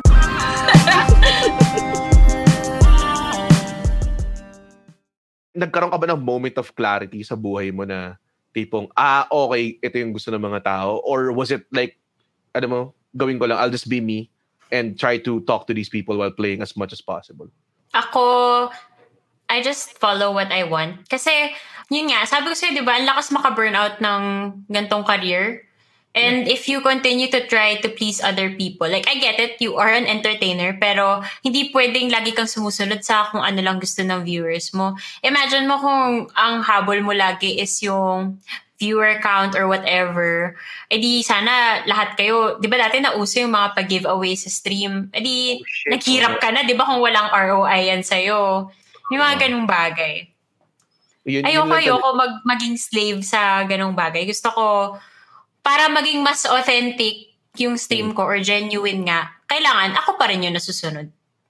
And I think that kind of content, medyo, tawag doon, talagang nagpe-play into, hindi ko masabi kung reality TV ba siya or something. I'm trying to define it. But streaming is it's more than what people think. Mga tao kasi nga, yun nga Kala nila madali lang. Maglalaro ka tapos papanoorin ka ng mga tao, tigbiro mo, puta, naglalaro ka lang araw-araw, yun yung trabaho mo. Yun yung ginagawa mo. It's sobrang hirap niya. Yun naman sabi ko. Ito, bigay ako example. I have a friend. She's been streaming for a year for every single day at 5 a.m. sharp. Kasi yun yung preferred schedule ng audience niya. 5 a.m. sharp on the dot every single day. At iisang game lang yung nilalaro niya every day. What game is that? Sa stream niya. Mobile Legends. Intense. Sobrang intense. Intense talaga. Like, minsan nagbe-vent siya sa akin na burnt out na ako sa game na to. Ayoko na maglaro dito. Pero like, for her, she considers this as a career. Like, job niya talaga to. So, kahit pagod na siya dun sa game na yun, kailangan niya ituloy. Pero nagkakaroon naman siya ng outlet. Like, so for the afternoon, maglalaro siya ng ibang laro. Ganun. Yeah. So medyo okay siya. Okay. Pero at least ibang laro. Kasi sinabi niya naman dun na siya na-burn out dun sa mismong game. So, dun mo makikita yung pagka hardworking, dedicated niya, na kahit pagod na siya, tuloy pa rin. Tapos maghahanap na lang siya ng ibang outlet para medyo umokay yung pakiramdam niya. Hindi siya easy thing to stream, multiplayer game. Never ko ma-imagine. Parang the only multiplayer game na stream ko was Tekken. Because I've been playing Tekken my entire life. Tapos, nung tinatry ko, sige, mag-stream ako ng Tekken na ganyan. Hindi pa rin ako makasalita, laro ako Parang, alam mo yun? Tapos, yan lalo, Mobile Legends, which is a MOBA, na sobrang intense, napaka-toxic ng labanan and everything. Diba? That's something na hindi ko ma-imagine na casting nga lang ng Mobile Legends, parang feeling ko magkaka-aneurysm yung mga tao Naramdaman ko dun. It's such a difficult thing. Plus, I think yung grind din, it's more than usual. Sa lahat ng performance arts na nakausap ko, I think ang pinaka-least taxing is comedy. Kasi comedy kami, ang performance namin sobrang liit lang. Like, ang minimum na performance na mga gawin is 10 minutes. Pero may grind pa rin involved in everything. Like, kailangan mo i-try and test yung jokes mo, ganyang klase. In theater, maraming rehearsal, live yung performance. So, pag nagkamali ka, nakakahiya. Mga ganong klase. Music, they're always in the studio, always writing, ganyang klase. Itong streaming, hindi ka naman nagpa-practice, no? Kasi technically, kung ano yung ginagawa mo, yun na yung content mo So, you are on live entertainment for literally the world to see if they find you. Diba? Mm-hmm. Tapos, parang hindi ka pwede magkamali. Baka may masabi ka. Alam mo yun, may mga bagay na gano'n. Nagkakaroon ka ba ng gano'n? Yung tipong, shit, di pala ako nasa stream ngayon. Pwede akong magmura ng intense or something. Yun nga yung sabi ko kanina. This is the version of me, genuine naman, less toxic lang. Pag off-stream, toxic din tayo. Pero hindi natin kasi ipapromote yun. Kumbaga, sa atin na lang. Ganun talaga I think, since you consider this as a career or as a job, with any career or job naman, there has to be a certain professionalism involved. Napaka-important yan. Na I think, marami pa ring streamers dyan na medyo bata pa, hindi nila na-realize na important yun. Totoo, professionalism. Like, ngayon, dahil lahat online na, naiinis ako sa mga taong nagpa-podcast or may mga comedians, kasi I also produce the shows, na if I book them, tapos pila na lang pangit yung microphone nila, parang naiinis ako doon. Parang gusto ko sabihin, dude, ito yung trabaho mo Alam mo yun, invest in it, diba? Tapos minsan susweldohan ko sila, sabihin ko, kukunin ko na ba yung dito, kalahati na, tapos bibilang kita microphone. O ikaw bahala. Mga ganun. Di kita bubuk ulit until ko ng microphone. May mga ganun na akong inaano. Professionalism is key talaga. Trabaho to Career to Diba? Fine, it is a very personal work and everything. Sarili mo yung brand mo. Diba? So, may invest in yourself, diba? Yeah, may standard. Yeah, invest in yourself. Pero I get you on that one. The moment you enter a stream, if pangit yung audio, hindi magtatagal yung viewers. Totoo. Like, malaking bagay talaga yung audio. Whether sa game mo yan or sa microphone mo yan, if sabog yan. Sinasabi ko sa'yo, palitan mo na nga yung mic mo. Speaking of microphone, kanina, we had a very professional... kanina, so kwento ko lang sa viewers, kanina, may, laks ako kasi putsas, professional streamer tong guest ko, okay, walang problema. So, sound test, wala nang sound test. Sige, call time, 9:50, no problem. Hindi ko na kailangan i-sound test si Laika, putsa, mas madalas pa ito mag-stream sa akin. Tapos nag-StreamYard kami, tapos di kami magkarinigan. Tapos ako parang, shit, naririnig mo ako, di ba? Ikaw hindi kita marinig. Narinig kita. Tapos ako iniisip ko, baka naman yung microphone problema. So ako yung unang nag-re-enter ng room. Tapos ikaw nag-re-enter ka ng room. Hindi ko siya marinig. Basically yung problem. Tapos mamaya-maya, nakita ko na yung problema. Hindi, ako, hindi ko siya marinig. Tama. And then, nilabas mo yung jack. Hindi pala siya nakakabit. Apparently. Kaya pala wala ako marinig. Kasi siguro almost 5 minutes yun na takang-taka lang ako. Bakit ayaw gumana? Kanina naman may naririnig pa ako. But dito lang sa call namin ni Red wala. Tapos yun pala yun. And mind you guys, hindi nga ito yung first technical difficulty namin. Muntik na tong i-reschedule twice. Yes. Well, yun naman, hindi naman outside naman yun ang control natin. Dahil, actually, ako rin, kanina, out yung internet ko eh.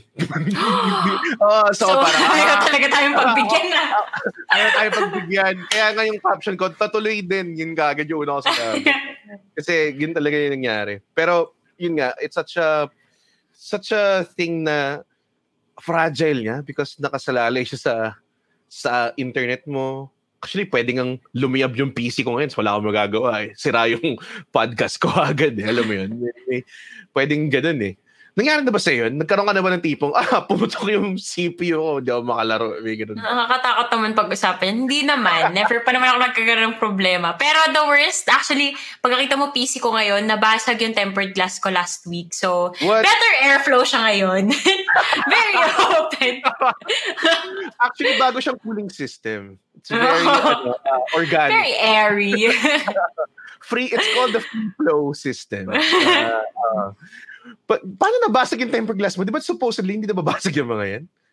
So, nilinis kasi yung PC ko last week. Mm-hmm. Feeling ko, nung nilagay kasi yung tempered, masyadong tight yung screws. So, nag-compress masyado yung glass. So, nung tinanggal ko yung screws, nabasag. Buti na lang, hindi siya nabasag nung nakadikit pa siya sa PC. Hawak na siya nung nabasag. So, wala yung pieces sa loob. Wala yung shards. Okay. Sobrang buti na lang. Kasi kung isipin mo pick off ka na mga basag na salamin sa sa MOBA. Sa MOBA. Hassle. Sobrang hassle na. MOBA tuloy na papaano na ako. Okay, curious lang ako. Anong rig ang what are you working with? Luma na tong rig ko eh. Pero maganda pa rin yung specs niya to this day. I have a 1080 Ti, i7 8th gen, 32 gig of RAM. Ano pa bang kulang ko? Nahihiya yung PC ko sa'yo. Yun na yun. Nahihiya yung 1060 ko sa'yo. Pero paano, maging ma-sidetrack lang tayo to some PC gamer talk and everything. You mentioned na console gamer ka, syempre growing up and everything. Nung gumawa ka ng PC, did you ever go back to console or PC na full life? PC Master Race ba? Ganun ba? PC Master Race ako. Hindi kasi ang dami na rin kasing games ngayon na nasa Steam. Tapos, di ba may yung PS4, parang kailangan bayaran mo ata yung online. May mga ganun. Yes, may subscription. Yeah. Ayun. Sa totoo lang, binili ko lahat ng console kasi sinabi ko sa sarili ko, Red, pag may pera ka na, huwag kang, you owe it to your kid's self na bilhin mo lahat ng console kasi never I know how that feels. Yeah. So, alam mo yung dati na parang, shit, gusto ko ng GameCube. Alam mo yun, may mga bagay na... Uy, yung kaklase ko may PSP, ako wala. Ganun klase. So, usually, isang console lang per household. Diba? May PS1 lang kayo, tapos yun na yun. Kumbaga, hindi ka nabibili ng ibang, sa generation yun. May choice ka lang na isa. So, nung PS4 generation, binili ko lahat. So, dito lang sila. Ngayon, nakongolekta lang sila ng alikabok dahil nung bumili ako ng PC ko, hindi na ako naglaro ng console ulit until siguro may exclusive, ganun lang. Pero, PC talaga, PC Master Race din, totoo lang. And, ngayon, may plans ka to upgrade? Wala pa. Nung binild kasi tong PC, talagang I took it upon myself. Ako kasi namili ng parts. Pero yun nga, dad ko naman yung... Like, hindi ko i-deny kasi ayoko naman na parang ang yabang naman nito. Pero hindi ko talaga pera yan, guys. Aminado ako dyan. Dad ko yung nagbayad for the PC. Dahil may architect. Parang tinignan ko siya. Architect na siya. Sorry pa. Sorry pa, akin. I took it upon myself to see it as an investment. Kasi magastos din kasi if you're gonna think of like, okay, by this time mag-upgrade agad ako. Hindi na. Parang invest na ako ngayon. Kasi tulad yan, ang bilis-bilis ng mga upgrades ngayon. Di ba? Ang dami ng GPU na lumalabas. Sobrang mahal na yung bili ko ng GPU ko noon. Kaya pa naman niya makisabay sa mga GPU na lumalabas ngayon. Pero imagine mo yung mga 30 series ngayon, 100K na ata eh. Yung iba. Sobrang tumitingin ako kahapon ng video card kasi iniisip ko parang, may 30 series na nagmura na siguro yung 20 series. Tapos pagkakita ko parang, okay, yung pinakamura niya parang nasa 25K pa rin. Tapos ako parang, medyo ano na to, medyo hindi pa kaya, parang ganun. Ang intense ng mga tao na at launch bibili nila yung GPU. Dun ako, parang, wow, ang dami niyong pera. Sana all.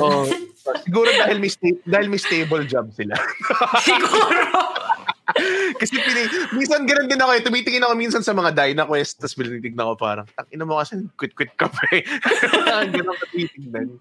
Tapos makita mo na postpone yung project mo kaya ka walang pera ngayon. Kaya ka second hand. Alam mo yan, may mga ganun. Syempre, it's a problem nothing compared to the actual problems people are facing. Pero nangyari siya. Yung mga ganun. Parang titingnan mo. Pero honestly, hindi ko ma-feel ka yung regret. Kasi maliit lang yung sahod ko dati siguro. Yun talaga yun. Mababa. Entry level kasi yung starting ko so mababa talaga rin siya. Ako rin, never ako lumayo sa entry level type of sweldo. Kaya mabilis ko na overtake, I guess. Same.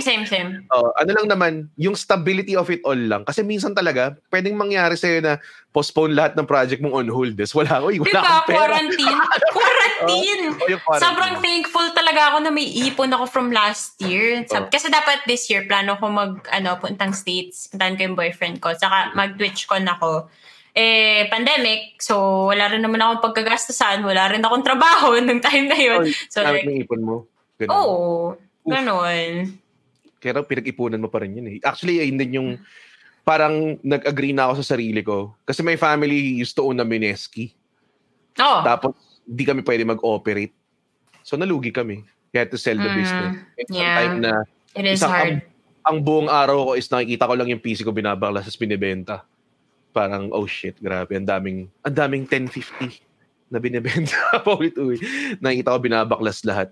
So, it took a hit. Everybody took a hit naman in the pandemic. Sobrang konti lang yung mga taong hindi na-apektuhan. How long before it turned around for you? It took months. Months talaga. Yun nga, tulad na sabi ko kanina, medyo nag-start lang bumalik yung mga projects mga around July or August na. Pero in fairness naman, nung bumalik, parang pag ngarag naman ako. Sabay-sabay sila nagsibiligan. Siguro kasi nga kahit yung mga event organizers, parang they had to take some time to adjust and figure out ano bang plano ng gobyerno natin, saan ba tayo pupunta, ECQ ba, GCQ ba, may mga ganong factors. Totoo, sobrang hirap niya. Tsaka mag-i-invest na ba ako to going purely online or baka naman mamaya by August may vaccine na, alam mo yun, may mga ganong usapan. Ang dami pang questions. Yes. I guess na-figure out din at one point na hindi natin alam kung kailan matatapos to. So, hindi naman pwedeng tenga tayo for life. Yung mga businesses din, mga event organizers, they also have to do something about it or else sila rin, di ba? Kawawa din sila. Let's talk about yung pagiging content creator mo rin. I mean, apart from, nakita ko kanya, tawa ko dun sa video mo nung pinatay ka ng judge user.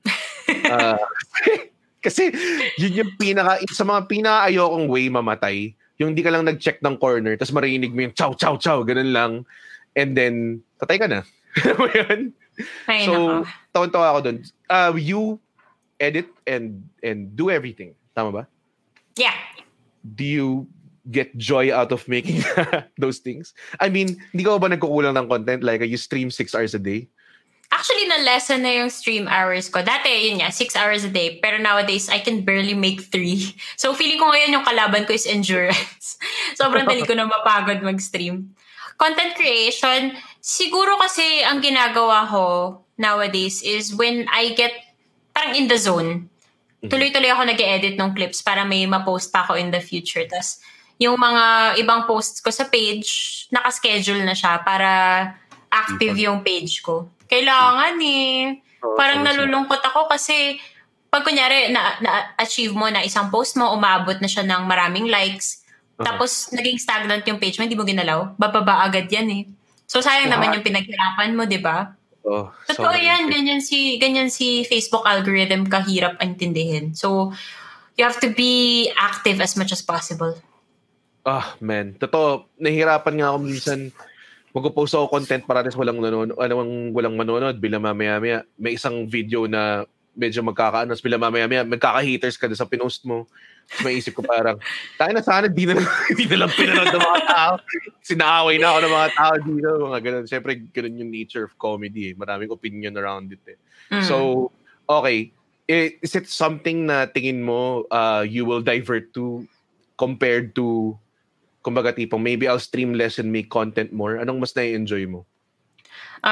It depends. Pag burnt out na ako sa streaming, I am very open with them na, okay, I'm gonna focus on content for now, guys, kasi mas nag-enjoy ako mag-edit, ganyan.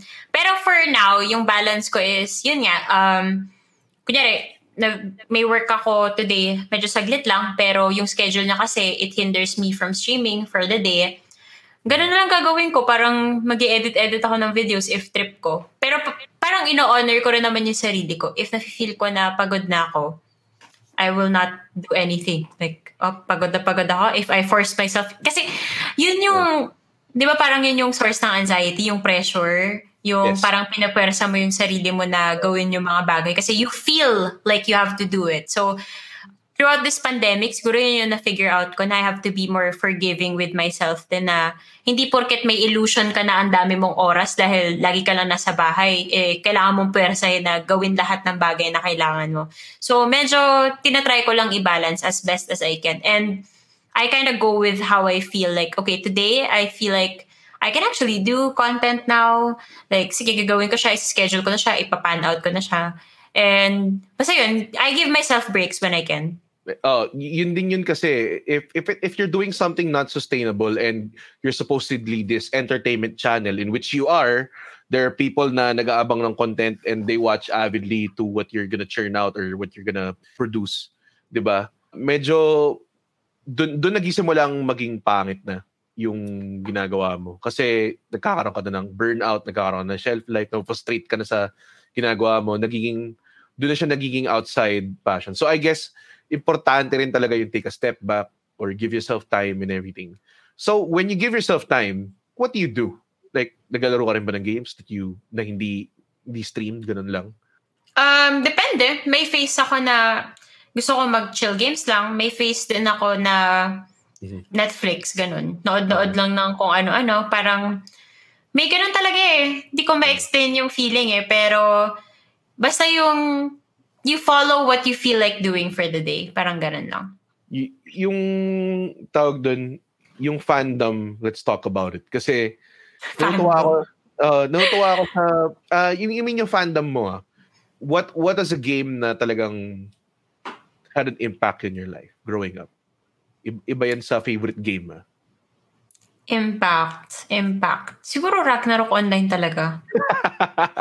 Okay. In fairness, kasi, di ba sabi ko sa'yo, bumalik ako sa RO mga 2017. Earlier this year, yun rin yung laro na nilalaro ko.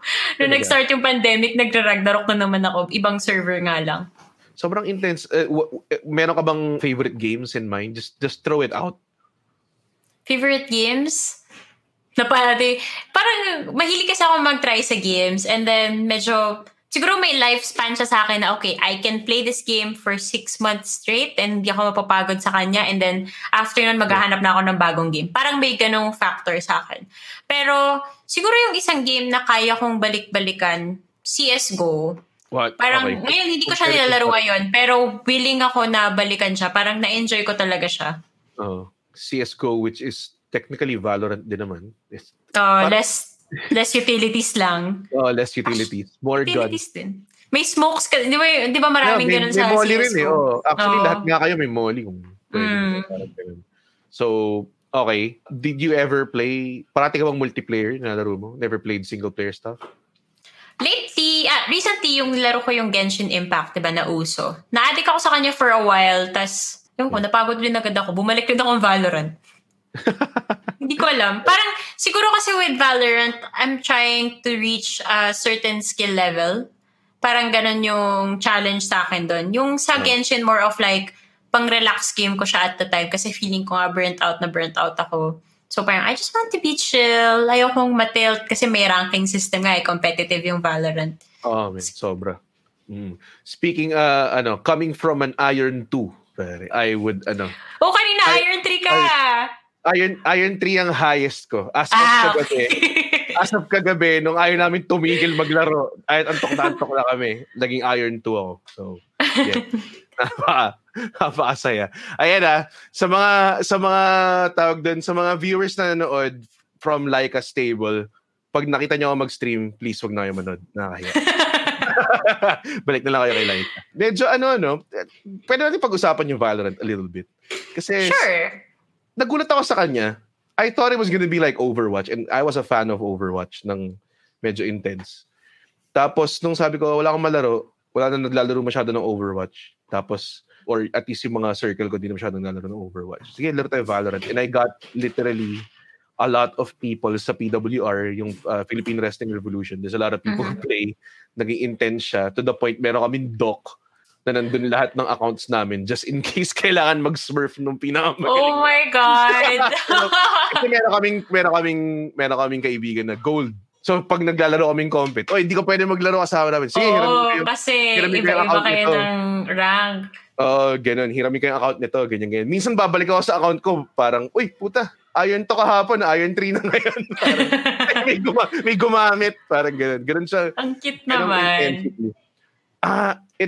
I think it took me by surprise how good it was. And I'm kind of disappointed that it's not getting a lot of props. Maybe, is it because you think na medyo binaro niya a lot of the things from CSGO? What do you think about Valorant? Actually, yung perspective ko sa kanya parang beginner-friendly yung game. Kasi unlike with CSGO, parang ang daunting laro ng CSGO kasi ang taas agad ng skill ceiling na kailangan mong abutin. Right. No? With Valorant, ang dami kong college friends na hindi naman talaga sila into gaming. Tapos natuwa sila, nagpa-Valorant sila. Like, may group chat ata silang mga Valorant players na college friends ko. Pero hindi sila like nakikipaglaro sa isa't isa before. Dito lang sa Valorant na buo na, uy, tara, laro tayong Valorant ngayong gabi. Ewan ko pero... May mga namimit din ako mga tao na parang, di ko makilala to tapos parang parati ko siyang kasama. Alam mo yan? Diba? Ganun. Diba? Well, ganun naman talaga ang gaming, I think. It builds communities. And it's still continuing to do that as well. I think na nagustuhan ko sa Valorant is how, like sabi mo, yes, beginner-friendly siya. Tuwan-tuwa ako when I started very basic, parilin mo yung kalaban. Plant mo yung spike. Tapos, diba? The dust, parang ganun lang siya. Ganun niya. Tapos mamaya-maya merong isang guy na kaibigan namin na patagal na pala siya naglalaro, gold siya. Tapos tinuturoan na kami ng game mechanics, ganyan. Mamaya alam na namin yung terms sa trading. Mamaya may mga, may molly lineups ako sa map na to. Ganun na. Tapos ako parang, sino tong mga kalaro ko? Ang dami na sinasabing terms na hindi ko maintindihan. Ganun. Feeling ko yung challenging dyan pag nag-start kayo, mga call-outs kung asan yung kalaban. Andun siya sa bats. Saan yung bats? Saan yun? Ako pa naman sobrang, hindi ko alam na may terms minsan. Doon nagsimula ako maglaro. Andito siya sa may tangke or parang itong, meron din silang sarili nilang terms Kasi di ba nakikita mo sa left side? Sa map, makikita mo kung ano yung pangalan. Meron pa rin siyang mga nicknames. So parang naisip ko dati, parang... Na-imagine ko, window, hookah, mga ganon. Oo. Bakit kayo gagawa ng sarili yung names for it? Kung meron ng official name, kasi frustrated daw. As in, medyo na-tilt ako na isang game ko na tipong, bakit mo siya tinatawag na U-Haul kung lamps yung nakalagay sa... di ba? Saan ba yung U-Haul? So, inisip ko, U-Haul ba dahil may truck? Parang ganon. So, baka nasa truck. Kasi letter U, yung haul. Yun lang ba yun? Totoo! Yun lang ba yun? Akala ko haul as in H-A-U-L. U-Haul as in, kasi naisip ko, yung truck, parang yung delivery. Haul. Ang layo na naisip ko sobra. Sorry. Yung ko lang na-realize, simple nga lang dun. No? U-Haul. May ganun kasi na napipick up ng mga players yung call out. Sila yung nagagawa kasi parang siguro nung nakita nila, yun yung tumatak sa kanila. Or maybe nung nag-start si Valorant, nung mga beta testing pa, hindi pa kompleto yung mga nasa mapa, diba? So sila yung nag-invento nung names nila. Tapos na-pick up lang nung iba pang players. Kasi nagbabasa kasi ako dati ng patch notes. Wow, sipag, di ba? Nagbabasa ng patch notes. Well, yung difference ng isang plat player tsaka iron player. Sige, okay. May nabasa ko dun na ang patch ni Riot is in-adjust nila yung map label to reference player callouts. Like, what? Nag-adjust to community. Nagulat talaga ako dun na may ganun. Pero hindi ko alam kung ano yung in-adjust nila. Nabasa ko lang dun sa patch notes. Parang, may ganun palang thing. Siguro kaya hindi ko rin na-notice kasi hindi ko naman talaga kabisado rin yung nasa mapa. More on, nakabisado ko na lang rin kung ano yung mga callouts ng teammates ko. What do you love playing? Sinong hero or role? Yung agent, Raze or Sage. Yan yung dalawang gusto ko. Okay. Kaya tawag dun, medyo sage-colored, Raze, wait, saan ba Raze? Reyna ba? Sorry. Reyna colored yung hair ko. Okay. Mali. Sobrang lumalabas yung pag-a-iron ko. I'm sorry, Divini, yes, U-Haul. Yan yung taot ako. Until now, literally until, kasi kung letter U siya, technically it's more of an L. I'm sorry mas L siya than U. Diba? Ganun siya Ewan ko ba? Pero paikot siya diba? A bit, yeah. Oo nga naman. Tama. Pero, yeah, isang beses na na-realize ko wala akong ka-game sense. I played with someone. And then, ang dami niyang sinasabi. Sige, let's wait for picks. So, parang, ano yun? Nag-pick na tayo, bro. Hindi naman pwedeng ibahin yung agents, di ba? Hindi naman ito para Overwatch pa. Ganun. Yan. Mga ganyan. Okay. Mouse sensitivity. Anong mouse sensitivity? God. Noong nagpo-PUBG ako dati, parang looking back na, hindi ko ma-imagine paano ako naglaro dati. Kasi yung DPI dati ng mouse ko, 1,600. Tapos yung mouse sense ko, 1. So, sobrang bilis nun. Okay. So, halos di mo ginagalaw yung mouse mo pag ganun. Nito na lang Valorant ako natutong mag-adjust ng mouse sense. Kasi CSGO rin pala ako, ganun dati yung sensitivity ko. Nito na lang Valorant. DPI ko ngayon nasa 800, tas yung mouse sense ko is nasa 0.3 to 0.5. Nag-a-adjust ako depende sa araw. I was hoping na mataas yung sense mo. Kasi nung yun nga, naghihiraman kami ng account, parating reklamo sa akin, tangina, taas na naman ang sensitivity. Sensitivity ko 1.5. Tas ang DPI ng mouse ko, 3.2. So, gumagalaw pa ba yung kamay mo? Kaya yun nga yung maganda dun, di ba? It travels with the shortest amount of movement. Nakatuto ka na kagad sa tao. No, but the thing is wala kang control. Kasi minimal movement, pwedeng sumobra yung mouse mo, yung cursor mo. Parang ganun yung idea behind it. Ewan ko kung makakalaro tayo Pero I'm proud. Unrated, pwede. I'm proud na sabihin na hindi masyadong magalaw yung tuto ko kahit with the sensitivity. Na-appal na yung mga viewers mo. OMG. 1.5 cents and I've since learned, from 3.2 binaba ko na sa 1.6. Pero minsan binabalik ko pa rin sa 3.2 yun. Kasi parang ang taas na, grabe. Sa pag namamatay ako, tipong tangina headshot yun kung naka-3.2 yung yung DPI ko. Ganun. Ang intense to. Pero kahit naman dati nung 1.6 nga, hindi makapaniwala yung mga tao na ang taas. Kahit ako ngayon, looking back na, nagigets ko ba't ganun yung reaction ng mga tao. Kasi ganun na rin ako sa mga tao na hindi nag-a-adjust nga ng sensitivity. Kasi nakita ko yung difference. Pero, syempre, process din yun na pag-a-adjust. So, nasa sayo yun. Kung komportable ka naman dyan sa DPI mo, enjoy. Enjoy! Nanggaling ako sa dating school of thought na naglalaro ako ng Xbox. Tapos kailangan kasi stick lang yun Diba? So, konting ganun lang.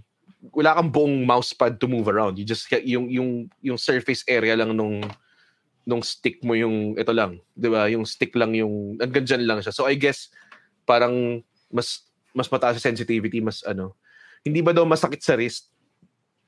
Di ba dapat sumakit mo yung wrist mo? Hindi, pero kasi, sabi nila, yung scary kapag wrist gamer ka is yung risk nalito ng carpal tunnel syndrome, di ba? Yun yung scary. Well, carpal tunnel na ako before, hindi siya masaya. Masakit yun. Masakit yun. Dapat kasi yung mga shooting games, alam mo yung dati, yung sa Sega, yung Duck Hunt, may baril talagang kasama. Dapat ganun yung mga shooting games, tutok mo lang. Well, they did try with Alex before. Year lang pala yun. Oh my God, tangin na kasing pandemic to. Hindi mo maiisip kung ano mga nangyari. Malapit na mag-2021, by the way. Okay, just about to wrap up. Don't worry, hindi to, tawag dun, hindi to 6-hour stream or anything. Red, ang tanong ko sa wrist is for you because of your high sensitivity. Yes, sumasakit siya. Pero akala ko parang, pag masakit na, titigil ako maglaro. So, alam mo yan. Bigyan na rin yung indicator ko, I guess, kung sumasakit siya or... pahinga ka na. Sige, from hindi mo indicator if loose streak ka ganun. Hindi naman. Parang, loose streak ako, ayoko na maglaro. Madalas mangyari yun. So, parang, yung tipong hindi masaya yung tulog mo, tossing and turning, mga ganong klase. Siniisip mo yung parang, tangin na kasi nag-reload sa harapan niya, dapat nag-switch ka to sidearm. Mga ganong klaseng katangahan. Ayan. Okay, just about to wrap up. Any games na tawag dun that you're looking forward to? Sabihin mo ba Cyberpunk? Hindi, curious ako. I have no background whatsoever with Cyberpunk. Pero parang pop culture thing talaga kasi siya, diba? So, hindi ako very informed with it. Pero, nung nakita ko yung teaser trailer nila, parang, ang ganda niya tingnan. Yung visuals niya, sobrang na-appreciate ko. So, na-curious ako. Pero yung Die Hard na parang, katulad niya, diba sabi, November 19 yung expected release. Tapos na-push back siya. So, frustrated yung mga tao. Hindi naman ako ganong level. Like, out of curiosity lang talaga. For other games, wala naman. Like, I play games as they come along. Hindi ako yung super hardcore gamer na, I have to have this. I'm looking forward to this game. Hindi ako ganun. Okay. Hindi nga ako nag-order ng PS5 eh. Walang ganun. Medyo wild yung nangyari doon sa PS5. Nagagalit yung mga tao kasi hindi sila nakakuha. So ako parang, limited yan ang gusto mo. Alam mo yan, parang... Pre-order, hirap daw. May PC ka, wala kang problema. Yun yung sarap comment doon sa thread na yun. Gusto mo na mag-comment ng PC Master Race all caps, tas enter mo. Alam mo yan, parang para lang magdagdag ng salt. Pero, yeah, maraming taong, I guess, looking forward to it. Not that di ako interested magka PS5. Sony, baka naman. Kung... Naaalikabo ka na nga yung mga alaga mo dyan eh. Tapos gusto mo pa ng PS5. Yung Xbox ko, patungan na lang ng mga mousepad kung, ito, dito lang siya. Yeah. Nangokolekta siya ng dust collector. Basically, yung Xbox ko, naging rock band machine na lang. Kasi nandun yung rock band ko. That's it. Yun lang yung, niya. Okay, final message siguro, if anyone out there, now, gaming is a viable career. Do you have any tips sa mga taong that are, going into the content creation, streaming route? Do you have any tips or parang word of advice? Okay. So, katulad naman nung na-experience ko, I think na-experience nga rin ni Red based sa kwento niya kanina. My advice is, di porket passionate kayo, ibig sabihin meant for you sa inyo yung isang bagay. Dapat kailangan nyo rin i-keep in mind na kailangan maging feasible or maging sustainable yung isang bagay before you jump at it. Like, let go of everything and just go at it. Pag-isipan nyo siya na mabuti, you have to be responsible. Isa pang word of advice ko is sometimes the things that we're passionate about, maybe they're not the things that are meant for us. So maybe you can actually focus on what you're really good at and find a career that suits you from there. Kasi ako, na-realize ko matagal na madaldal talaga ako. So, hindi, totoo yan. Madaldal talaga ako. Alam ko sa sarili ko, I am very good at public speaking. So, parang, in the end, kahit nung nagtitesis ako, guys, sobrang walang kwenta yung thesis ko nung college. Dinaan ko lang sa pananalita ko, kaya pasang-awa ako. So, salamat sa mga nagpapasa sa akin na, thesis jury ko. Na-realize ko earlier on na public speaking is my forte. Nagkataon na na-translate siya into a form of entertainment, which is streaming. And naka-open din siya ng career sa akin in terms of esports. So I'm very thankful for that. Pero yun nga, again, nag-focus ako sa kung ano yung strength ko. So hanapin nyo kung saan din kayo magaling and maybe dun pa lang talaga kayo mag-excel. It's not always about what you're passionate about. Yun lang. Very sound advice. Thank you so much, Laika. The only reason we're cutting it off kasi sinabi ako ng mga producers ko na masyado mahaba yung usapan nyo kasi minsan umaabot ako ng mga 2 hours.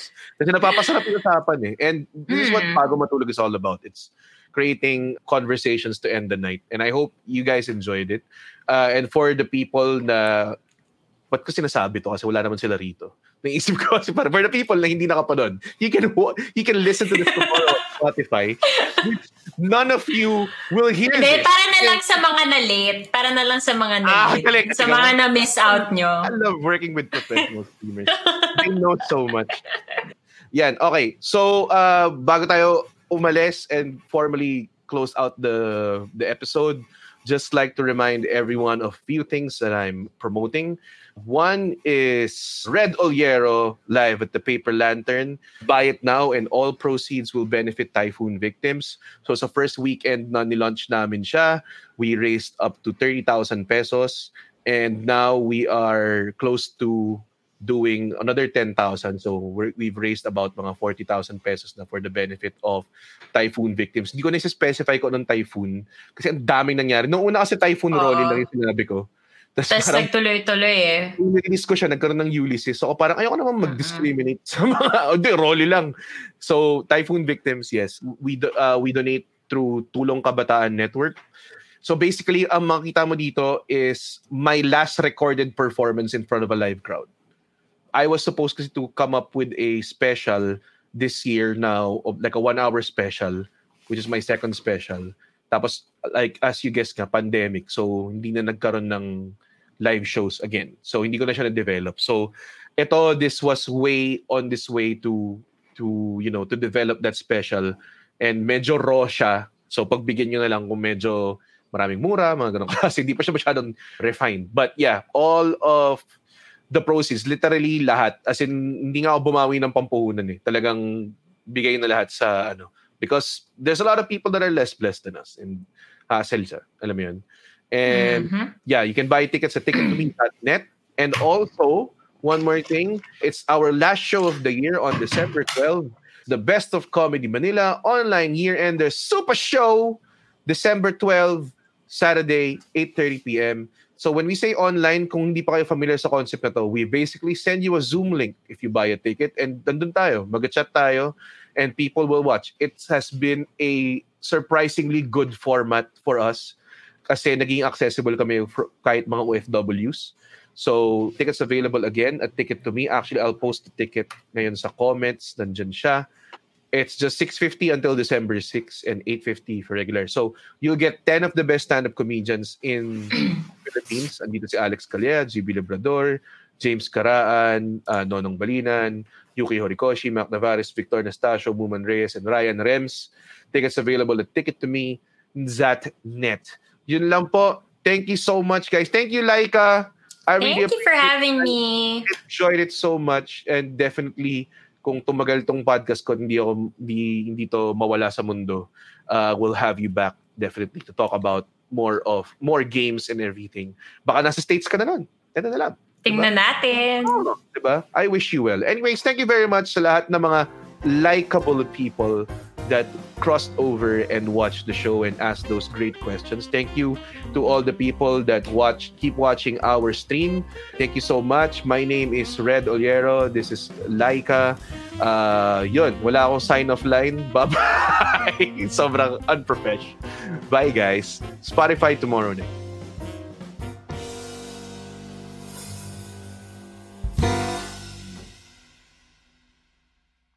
The views and opinions expressed by the podcast creators, hosts, and guests do not necessarily reflect the official policy and position of Podcast Network Asia. Any content provided by the people on the podcast are of their own opinion and are not intended to malign any religion, ethnic group, club, organization, company, individual, or anyone or anything.